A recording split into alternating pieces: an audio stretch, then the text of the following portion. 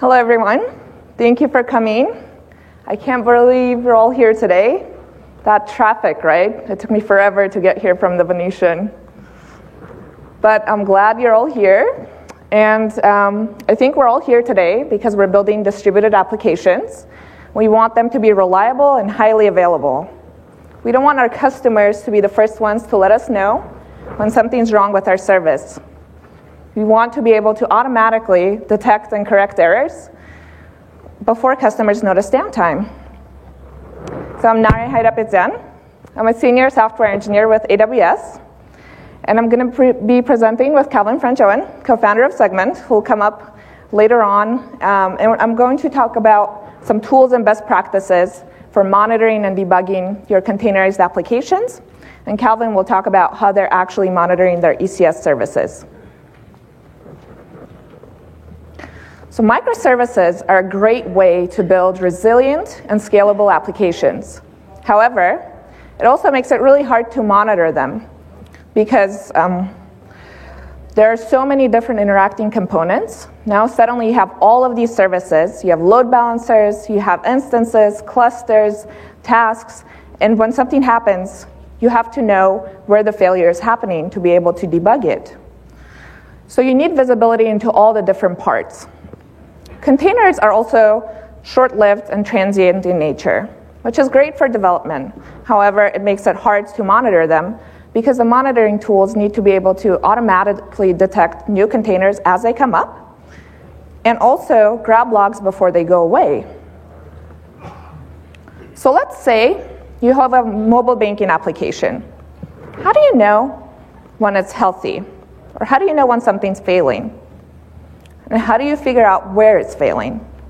And when everything's running successfully, how do you know when you need to scale it so your customers don't notice a lag if there's a sudden spike in call volume? So these are some of the questions that you want to be able to answer to successfully run and operate a production distributed service. So let's talk about some of the key metrics that you want to track. So as we talked about, you want to have visibility into all the different parts of your application, starting from infrastructure and into the application level. So on the infrastructure level, you want to have visibility into your CPU and memory usage. You want to have visibility into your load balancers. So for example, you want to know if there are lots of requests being backed up and your application is not able to handle it. You also want to see disk space. So for example, are your logs eating up all of your disk space and not leaving enough for your application to run? Or things like database contention. And on the application layer, you want to see if you have error rates and which APIs are erroring out. Or you want to see request volumes per API, and you want to be able to break it down per customer. So you want to know if your customer, one of your customers is suddenly calling you a lot, so you can figure out why. You also want to see call latencies. So how long is each call taking? And is there a sudden spike or a drop? And that will give you insight into how your application is behaving. So fortunately, ECS is integrated by default with CloudWatch, which is a logging, metrics, dashboarding, and alarming system in AWS. So if you have the latest agent version on ECS, we automatically send CPU, memory, reservation, and utilization metrics to CloudWatch. Or you at least have to have agent version 1.4.0 or above. And this is what it looks like. So if you go to your ECS console, on the metrics tab, you can see CPU and memory, reservation, and utilization metrics. So for example, here you can see the utilization went up and then suddenly went down. And you will have to figure out what's going on. So what these metrics mean is the reservation metric is what you provide in your task definition when you say you want this many CPU and memory shares for your task. And the utilization metric shows how much you're actually using. We also break it down by service. So this will show you across your cluster all of your tasks, how much memory and CPU it's using. But what if you want to know, for example, how much service A is using compared to service B? So we also break it down by service. So if you go into the service tab, you will see metrics for that. And if you go into the CloudWatch console, you can actually see more metrics and you can overlay them and graph them differently, or you can zoom into your graphs. So you just have more ways to look at your metrics and figure out what's happening with your service. So by default, ECS provides 1-minute granularity metrics. So what that means is that we collect metrics across all of your cluster instances multiple times per minute, but we only send it to CloudWatch once per minute. So if your memory suddenly spikes up for 10 seconds and then it goes down, you actually won't see it on your graphs. So what you might want to do, CloudWatch now provides put metric data APIs, and you can put metric and custom metric data and high-resolution metrics into CloudWatch so you can track your application more accurately. One cool thing with CloudWatch is that you can create dashboards. So before, to see metrics from your different services like EC2, load balancers, ECS, you would have to go to different pages in CloudWatch and see the metrics on different pages. But that makes it really hard to correlate errors and failures. So if something's happening with your CPU utilization, you don't actually know if it's your load balancer causing problems or if it's your application. And with dashboards, you can put it all on one page, and you can easily correlate them. Another cool thing that you can do is you can actually overlay these graphs. So if you look at the CPU reservation and utilization metrics, the graph shows it to you on the same graph, so you can see if utilization is getting close to the reservation. It's much easier to see that rather than if they were on two separate graphs or on two separate pages. You can also monitor with our awesome partners like Datadog.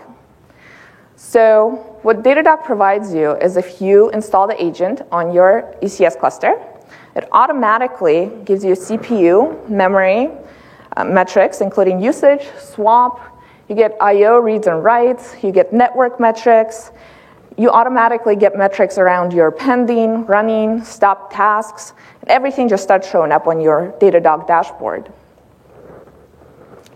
Another partner that we have is Sysdig Cloud. What's really awesome with Sysdig is that you can see your application from an application level. So what that means is that, for example, with containers, if you see CPU and memory metrics, that's not very useful because it's not a one-to-one to an instance anymore. You might be running multiple containers on the same instance, so you don't see a breakdown. And with Sysdig, you can actually see a breakdown by task definition. So each task is using this much CPU and this much memory. And they also provide you application level metrics. So if you remember, we talked about some of the metrics that you want to track, like call volumes and error rates. And on the graph here, it shows you all of these metrics that Sysdig tracks automatically. You don't actually have to do anything. And you see top URLs, for example, or average and max request times, error rates. And so it makes it really easy for you to see what's going on in your application. So great. Now you have metrics, and you see that your call volume went up, and you want to know which customer is causing that. Or your error rate spiked. Which API is it? How do you figure out what's going on? What you want to do is you want to have application logs. But it's awesome having microservices like we talked about, but what's really hard with them is now you have your applications scattered across instances and containers. You don't want to have to SSH into every instance and grab logs and try to see where all the errors are happening across instances. What you want to have is you want all of your logs being forwarded to a logging framework or service, and just see all of your logs in one central place and be able to search and filter them there. So ECS supports multiple log drivers, and you can easily configure that in the task definition. And I'll show you how. So this is a screenshot of your task definition from the ECS console.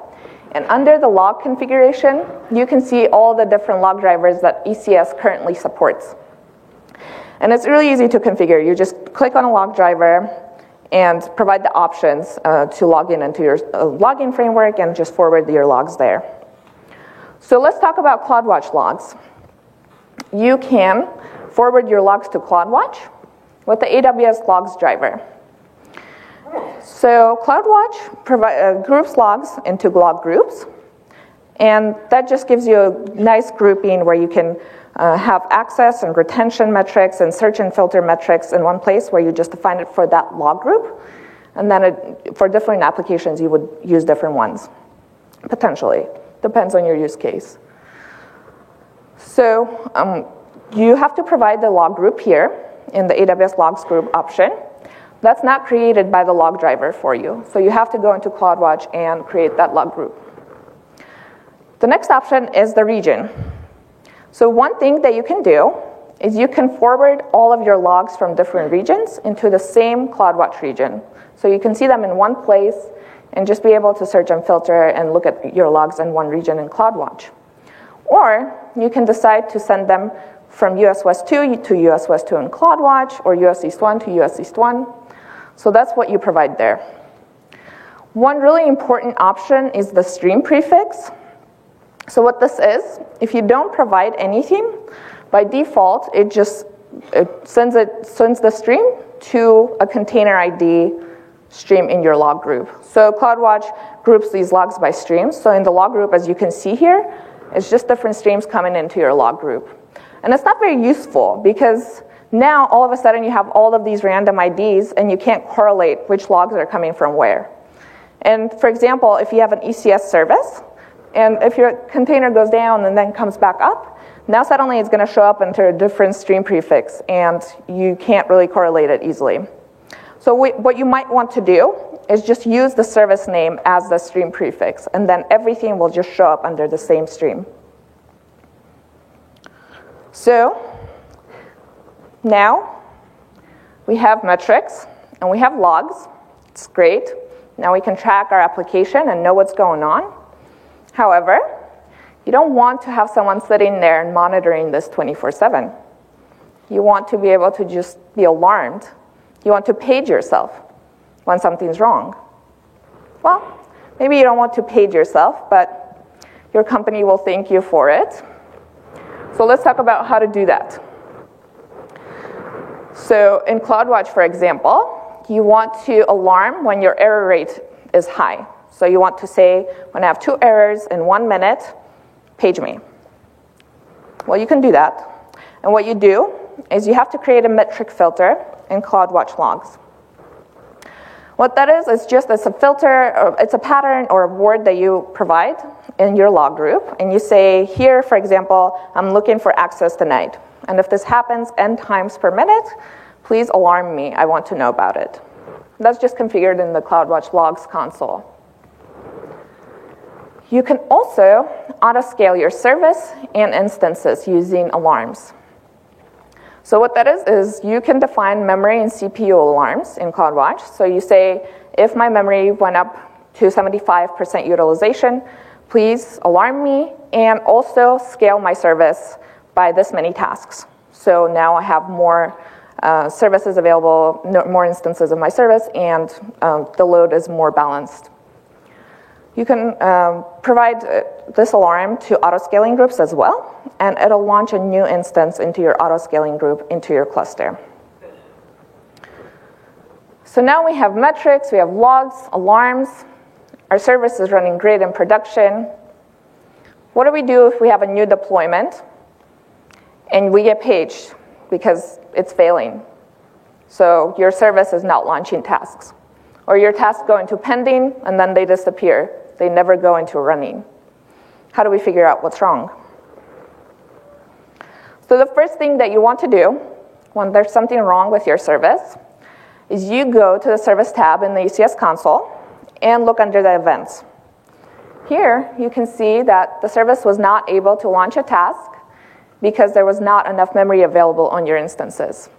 So if you had that alarm that automatically launches a new instance into your cluster, your service would be successful.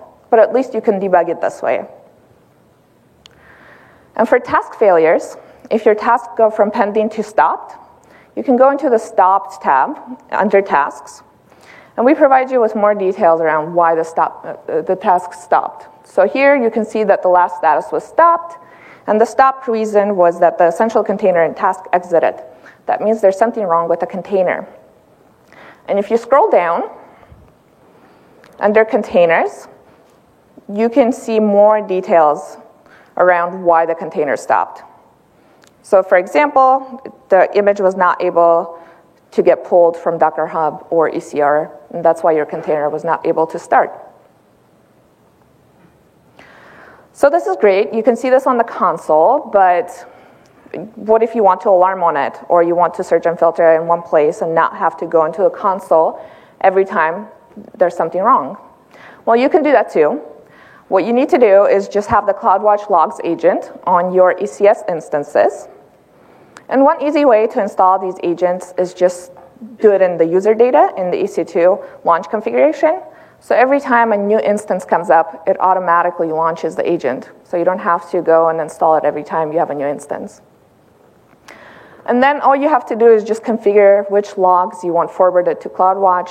So you can have instance, you can have Docker daemon, you can have ECS agent and ECS init logs. And these logs will have more details around your task failures. And this is what it will look like in CloudWatch. Once you have that configured, it just has your instance, Docker, and ECS logs. So now, let's say we're going back to our mobile banking application. Everything's running successfully. But in the beginning of the month, you notice a huge call spike. What's going on? So you have your application logs. So you go look into them, and you see that people are looking at their pay stubs. They want to see if they got paged. Not paged, paid. That's a better one. So now you know that you need to pre-scale, so your customers don't notice a lag when they're looking at their pay stubs. However, you're generating all of this data, all of these billions of logs and lines, and you don't want to have to manually sort through them. That's very tiring, and it's not easy to do, and you might not notice trends. What you can do is you can use search and analytics tools. So with CloudWatch, you can forward your logs to Lambda, Kinesis, and to other applications from there, or you can even use Elasticsearch, which is a search and filtering tool, and you can integrate it with Kibana, which is a visualization tool that will show you all of these logs in nice graphs so you can easily see what's going on, and you can detect trends from there. You can also do this with our partners, the ones that we talked about, or some other partners that we have, as they provide lots of analytics and search and filter tools as well. So Amazon actually hosts Elasticsearch. You don't have to manage it yourself. So it's just the open source tool, but we host it on AWS. And from CloudWatch Logs, you just go into your log group and you say, forward my logs to Elasticsearch. And I can search and filter from there. So what did we learn today? For the health of your application, it's critical that you have metrics and logs. And you want to have visibility into all the different layers, starting from your infrastructure into your application. You want to have application logs and alarms. You also want to utilize all of this data that your application is generating to detect trends, anomalies, and patterns. And there are different tools that you can use for that. Thank you. I'm going to hand it over to Calvin to talk about how they're using ECS and Segment.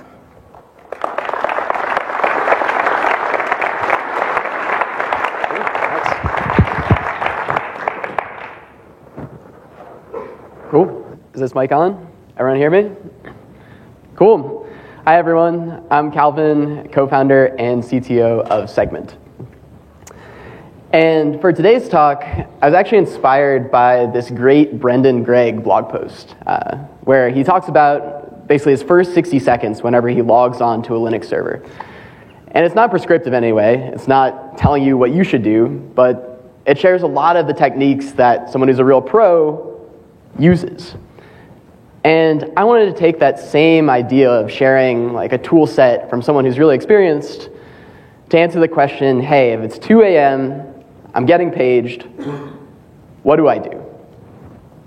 And share some of the tools that we've found really, really useful at Segment over the course of our 2.5-year history with ECS. Now, can I get a quick show of hands? How many of you are using ECS in production today?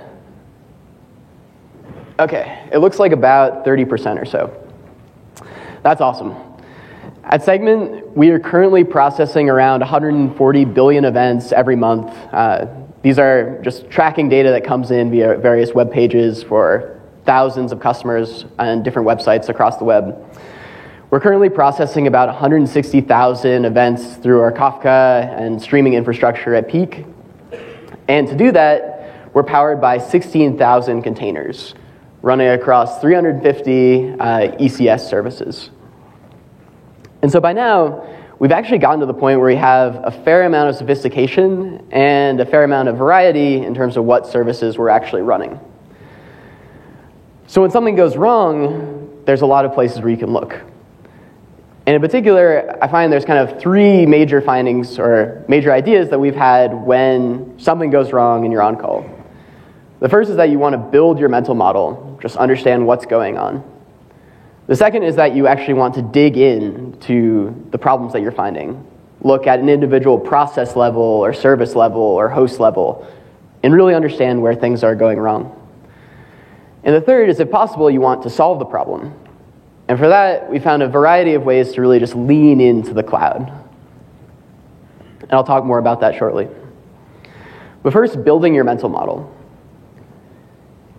If you're encountering a production issue, the first thing that you want to be able to understand, whether it's a service you wrote or a service you didn't write or a service that maybe you've never even seen before but somehow you're getting paged for, you want to know, how does this system fit together? What's going on? How is it configured? The second piece is you want to know, okay, given that broad system, how does this individual service fit within that? How is it configured? And then finally, what even should I be looking at? What are the major areas? So to understand how the system fits together, we actually wrote our own tool which sits atop various ECS APIs, and we call it Specs. It's open source and put out there for you today, so you can just grab it off GitHub or Docker Hub and just spin up the Docker container to run as you choose. What Specs gives you is a dashboard similar to what you'd find with the ECS dashboard, but instead, it's maybe a little bit more user-friendly. It contains a list of all of the services that you're running split up under each individual cluster. And for each service, it's great because you don't need an AWS account if you're one of the members of that dev team who isn't dealing as much with the core infrastructure. And second, you don't have to page through hundreds or thousands potentially pages when you're looking for particular services in your account. For each spec service, you can actually click on it and pull out a tab and understand how that service itself is configured, everything down from the CLI or the command line arguments to the environment variables. And for each one, you can understand how many copies are running. You can see the list of events that Nare mentioned earlier, and you can actually drill down into individual tasks, which link back to the actual Amazon dashboard if you'd like to get a sense of what individual tasks are running. Like I said, you can actually just grab this today, Docker run Segment Specs, or you can check it out on GitHub if you'd like. It basically requires one IAM role that's able to read from the ECS API, and then a handful of permissions, and you're kind of off to the races. And you can run this as an internal tool or elsewhere, depending on what you need. So if I'm looking at to understand how my service is configured, I can use Specs. But a lot of times that configuration changes over time. And actually, in my experience on call, the single biggest question that I end up asking whenever something goes wrong is what changed recently. And so for that, we use Terraform. Now, for those of you who are unfamiliar, Terraform gives you this configuration language that's fairly similar to CloudFormation. It allows you to build individual modules to boot up a bunch of different pieces of infrastructure underneath. So we use Terraform to create all of our services. Here you can see this is actually the Terraform for Specs in kind of a meta way. And what this does under the hood is actually generate this giant dependency graph of load balancers, services, auto-scaling rules, network security groups, IAM roles. It creates it all for you, but as a developer, you don't even have to think about it. You get this like 15-line configuration file, and then you can say, hey, Terraform, I want you to create my service for me. Just let me give you the image and the version that I want to run. And in terms of actually interacting with that, we keep Terraform all entirely version controlled.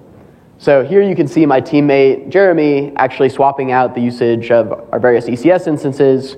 We're testing out some of the new C5 instances. The beauty of this is it actually just requires a 2-line change in order for us to actually start testing this new instance type in production. We can test it in stage first, which we keep an environment for, then roll it out to production. And it requires no manual scripts on our side, no craziness in terms of re-provisioning, just this 2-line change, and suddenly we're able to start changing vast parts of our infrastructure without any work.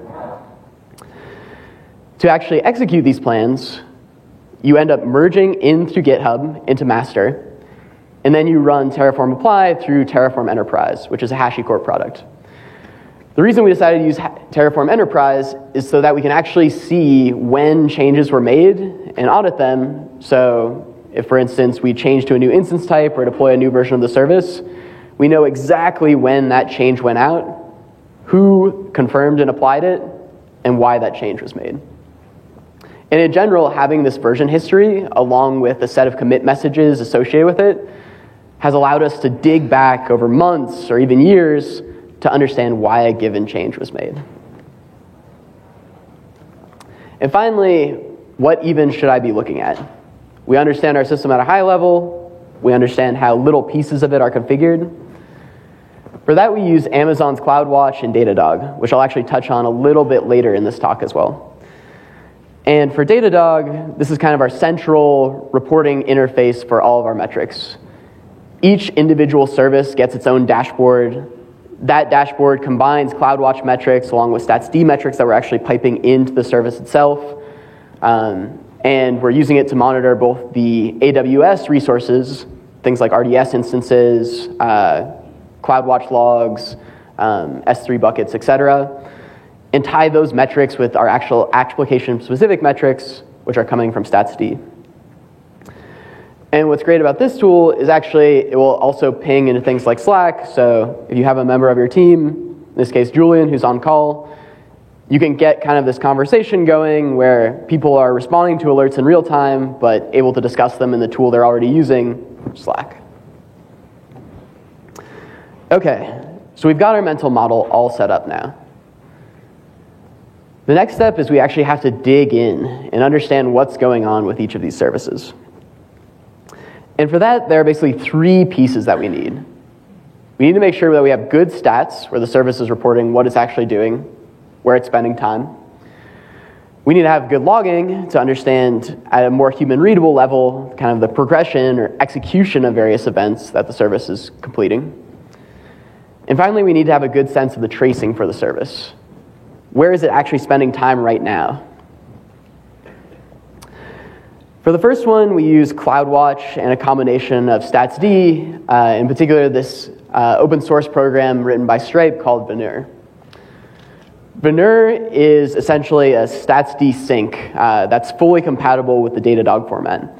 So if you're already recording StatsD metrics from your program, you can simply run Veneur on the machine and then pass in its address as configuration. How this looks for us is we run Veneur via systemd. Basically, we just run this simple Go binary. We don't have to do any sort of interpretation or compiling or anything on the box. And for our programs, we'll actually specify and say, hey, I want to pass in this StatsD or this Datadog address as the address of the Veneur server when proxied through the Docker daemon. And kind of the beauty that this gives us is it allows each of our individual services to send their stats and metrics to Veneur, or be passively collected by the Datadog agent, which is recording metrics on the host. And from there, we're actually able to combine them with all of these metrics that we're getting absolutely for free for things like load balancers, RDS, etc., from CloudWatch, and combine those in Datadog. What it means is that if I'm a developer, I can record really custom metrics that are important to my particular program's execution. But I can also combine it with all of the things that AWS automatically gives me. And if I want to, I can grab things like not only system load off the agents, but any of the AWS automatically reported metrics. So we've got stats: CloudWatch, StatsD, Datadog. The second piece is logging. And for that, we actually use a reasonably complicated setup of CloudWatch, this program called ECS logs, and CW logs. Now, for a high-level look at how our logging works. Basically, and I think this is essentially how it worked maybe 3 or 4 months ago. We have a bunch of containers, all of which are logging via standard out. Those containers send their logs directly to the Docker daemon, which is configured to send to journald. Journald itself is something that we prefer because it allows us to jump onto an instance and actually look at both the system logs, which are piping to journald, as well as our individual Docker logs. We're not quite at the point of sophistication where jumping onto an instance is something that's never useful. So for us, it's helpful to have all of those logs be accessible via a common interface. From there, we actually pipe journald data out into this proxy, this adapter called ECS logs. And ECS logs is just a Go binary, which basically tails journald, and it looks for individual journald entries, which are tagged with a container ID for ECS logs. From there, it will send those to any of the supported adapters: Loggly, CloudWatch, LogDNA, you name it, and it allows us to disintermediate the actual logging step of the program that the application is doing from the places where the logs are actually used and read. And this worked great for a while, but after some time, we actually ran into a little bit of a problem with journald. And in particular, it comes down to how journald handles rate limits for individual processes and individual containers. In particular, you can specify in your journald file a particular rate limit. In this case, we can say, hey, every 200,000 log lines that happen once a minute, stop logging after that. You're done. But what happens is journald actually treats that limit on a per process basis. And in terms of logging, it's all coming from the Docker daemon. So what happens is you have one really hot container, which is just spewing logs for some reason. Maybe it's crashing, maybe it's trying to connect to a database that's not there, whatever it is. And that actually uses up the overall rate limit for all of your containers on ECS. Not great. So what we did is we introduced something that's effectively a syslog proxy, or a syslog server, which sits in front of journald. We configured the Docker daemon to forward its logs to what we call this rate-limiting log proxy. It's maybe not the most imaginative name, but it is accurate. And what this does is it actually treats each container's individual stream differently. So what it can do is it can rate limit only a single container at a time based upon the tags that are being passed from the Docker daemon. In addition, we said, okay, we still really like CloudWatch. Why don't we make it easier to use CloudWatch logs? And in particular, we built this tool called CW logs, which you can see up here. What this does is it groups our individual log streams based upon the ECS service. So we create a group still per service, and then we have a list of tasks which we can access all via the command line. If we'd like to, we can fetch logs for all of the tasks within that service. So here we're grabbing all of the logs for Dynamo Writer. And you can see they're nicely output, and they're prefixed with kind of a shorter version of each of their individual task ARNs. But if we'd like, we can only look at a single stream as well by passing this -t flag, which actually allows us to grab only a single task's output. Here we can see for this given container exactly what it's writing. And additionally, we can also output this data as JSON. So if we'd like to, we could pass it to JQ or some other formatter if we'd like to programmatically access those logs, or if we'd like to programmatically filter them somehow. Like I said at the beginning of the talk, all of these pieces are open source and up on GitHub today. We use our ECS logs proxy to actually fan out that Docker data and fan out that log data and send it to CloudWatch, Loggly, LogDNA, wherever we need it to go. We use our Go and JavaScript libraries to actually create those logs in a way that's machine readable and nicely formatted. We use our rate limiting log proxy, which you can just download and run as a Docker container, which will automatically limit for logs, which will automatically limit containers that are sent to journald. And finally, we use CW logs as our sort of Swiss Army knife CLI for accessing these logs.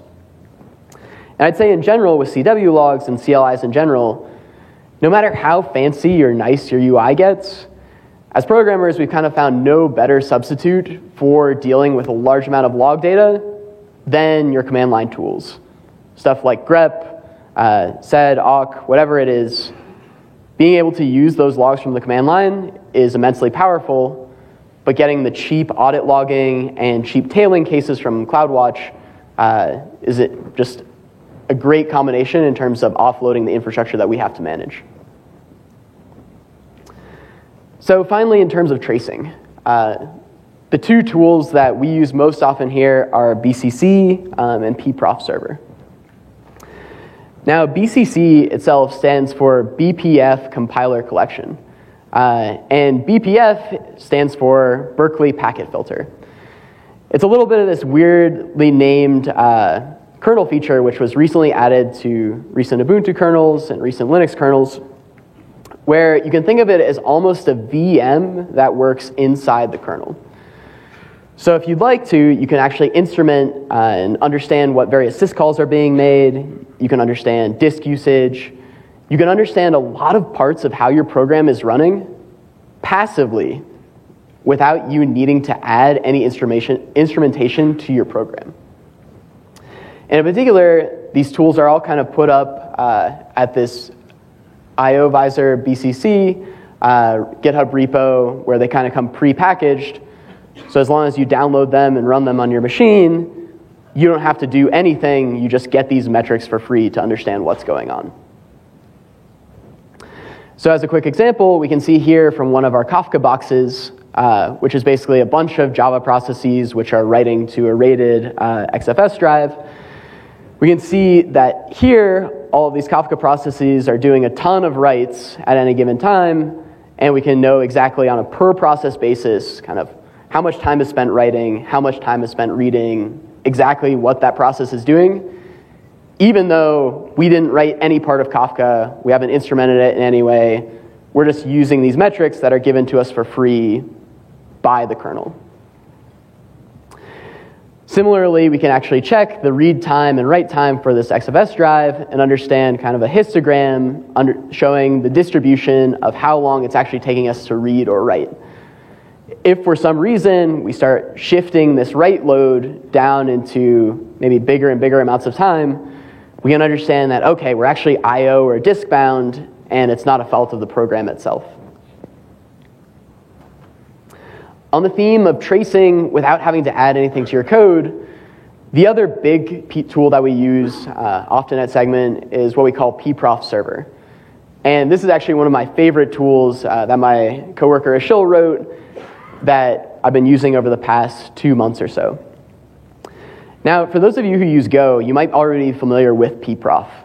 It's essentially this library that you can import. You just add this kind of single line to your Go program saying, hey, I want to listen on this server and expose these metrics. And it'll actually automatically give you stuff like profiling, heap dumps of where various Go routines are. It'll tell you where various memory is being spent, where there's contention on various mutexes, etc. And so we thought, wow, there's this amazing tool which is just given to you basically out of the box. You add a single line to your Go program. What if we made it easy for developers to actually access that data in real time for a production account? And that's what pprof server does.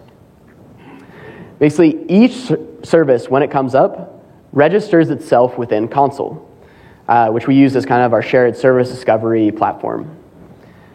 And when it comes up in Consul, we'll expose the URL as well as a set of links that you can just click through, and it can tell you in real time exactly where time in your program is being spent. It generates this nice SVG graphic telling you, hey, you've got a certain amount of time being spent here. Of that, there's maybe 1 second being sent here, or 1 millisecond being sent here. It allows you to get really fine-grained observability into what exactly your program is doing. Like I said earlier, you can get heap dumps for it, understand where your memory is being allocated, and this tool has essentially been invaluable for us when it comes to hunting down contention of various locks or mutexes, where one single bottleneck of your program is essentially slowing everything down. Just like Specs, just like the log proxy, you can run this yourself. The only thing that you need to pass it is the registry of the console address, and from there, you're off to the races. You just connect to this service, and you can actually start understanding where your programs are spending time in real time. So those were the three of really digging in and understanding what's going on with an individual program. We've got our host level metrics that we're connecting from Datadog. We've got our individual process metrics that we're collecting from StatsD. We've got our automatically defined kernel metrics that we're getting from BCC. We've got our Golang metrics that we're getting from pprof. The last step is actually fixing the problem. And the best luck we've had there at Segment is really leaning into the cloud. Now, what do I mean by that? Well, Adrian Cockcroft has this really famous saying that you want to treat your servers like cattle and not pets, right? You want to be able to just take one down and make sure that another can come up in its place. There's nothing really special about it. And in our case, that comes down to a few big tenets. But I'd say the biggest ones by far are, one, kind of reproducible machine images, the ability to boot up AMIs and be 100% confident that your machine is going to have everything it needs on it pre-baked. And it won't have to go out to the network to grab a bunch of resources. It won't have to install a bunch of things when it comes up. That AMI has everything it needs. For that, we use Packer, which is another HashiCorp product. And what it lets us do is actually provision that machine via JSON config file, and then it's run via systemd. Autocorrect kind of got me here. And the second of those is actually using out-of-the-box auto-scaling. We want to make sure that for every instance, it's part of an auto-scaling group. If one machine goes bad, we don't care, we just terminate that machine, and we're confident that other containers will come up with that machine, another machine will boot in its place. It kind of takes care of all the hassle for us. What this actually looks like in practice is we keep a GitHub repo that we call EC2 images. And here you can see all of the different AMIs that we're actually using, depending on which cluster we're booting in.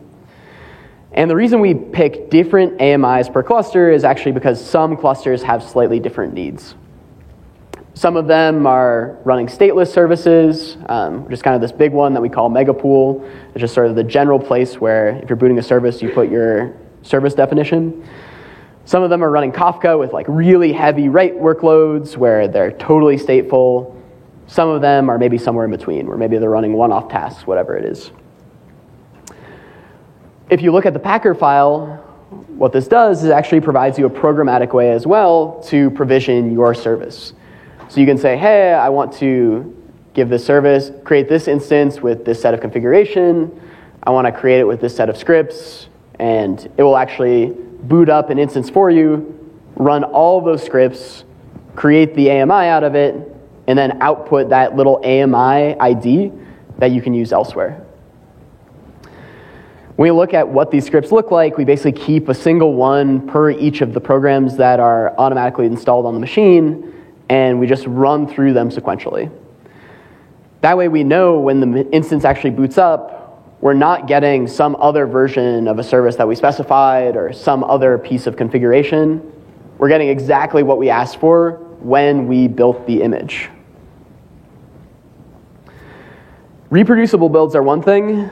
The other thing is having auto-scaling everywhere. As I mentioned before, auto-scaling for us comes by default with every service. When you specify that little piece of Terraform configuration, you automatically get auto-scaling rules in response to CPU and memory. And in places where we don't have that, things like Dynamo, we put it into place to make sure that we're not having production incidents all the time. And I'd say the general rule that we've kind of come to accept over the course of building these systems is that if you don't have auto-scaling in place, you're really not ready for prod. Auto-scaling allows you as the developer to not even really think about stuff like how much CPU or memory your program is using, because you can be assured that if, say, something happens where we get a big spike in terms of load, you'll just create more and more of that set of programs, and you don't have to worry at all because your service will scale horizontally. What this looks like concretely is we keep rules around for scaling in regards to CPU and memory. If CPU goes up by a certain percentage, scale up. If memory goes up by a certain percentage, scale up. In general, what we found is this works really well so long as you don't have contention. As I mentioned earlier, if you have some place where you have a shared mutex or like some place where you're not actually taking full advantage of the CPU, these rules won't work for you, so it's worth doing a bunch of those other things first before you actually start scaling via CPU. Though we've also talked about things like scaling in response to queue depth, request load, etc. So in closing, a few of the lessons we've learned. You want to build tools to surface the actual information or actionable information first. If you got a bunch of noise that's sitting around or a bunch of alerts that aren't really actionable or aren't really doing anything, you're just causing more of this kind of sea of information to crop up, which people then have to wade through and understand. Auto-scaling is a huge win. Before, we would manually scale up or over-provision, and it lasts us about 6 months until we kind of hit our next inflection point, and then we have to scale up again. By auto-scaling, we've been able to boot more services earlier because we don't have to worry about a new service failing to scale and then bringing down the entire pipeline. On that note, give developers alerting and scaling policies out of the box. Don't make it so you have to pass a bunch of configuration every time you want to boot a new service. Just make sane defaults there for everyone. And from there, you can actually allow customizable tweaks. And then finally, passive tools are some of the easiest that we found to build adoption around. If you don't have to import other libraries, you don't have to add a bunch of configuration, you don't have to do things like add tracing points to all of your code. If you get all of that for free from tools like BCC, or tools like Specs, or tools like our logging configuration, then 9 times out of 10, you're just going to do the easy thing, which is also the right thing. And you're going to use these tools out of the box and make sure that they actually just work for you. And with that, I'd like to thank you for your time, and thank you, Nare. Thanks.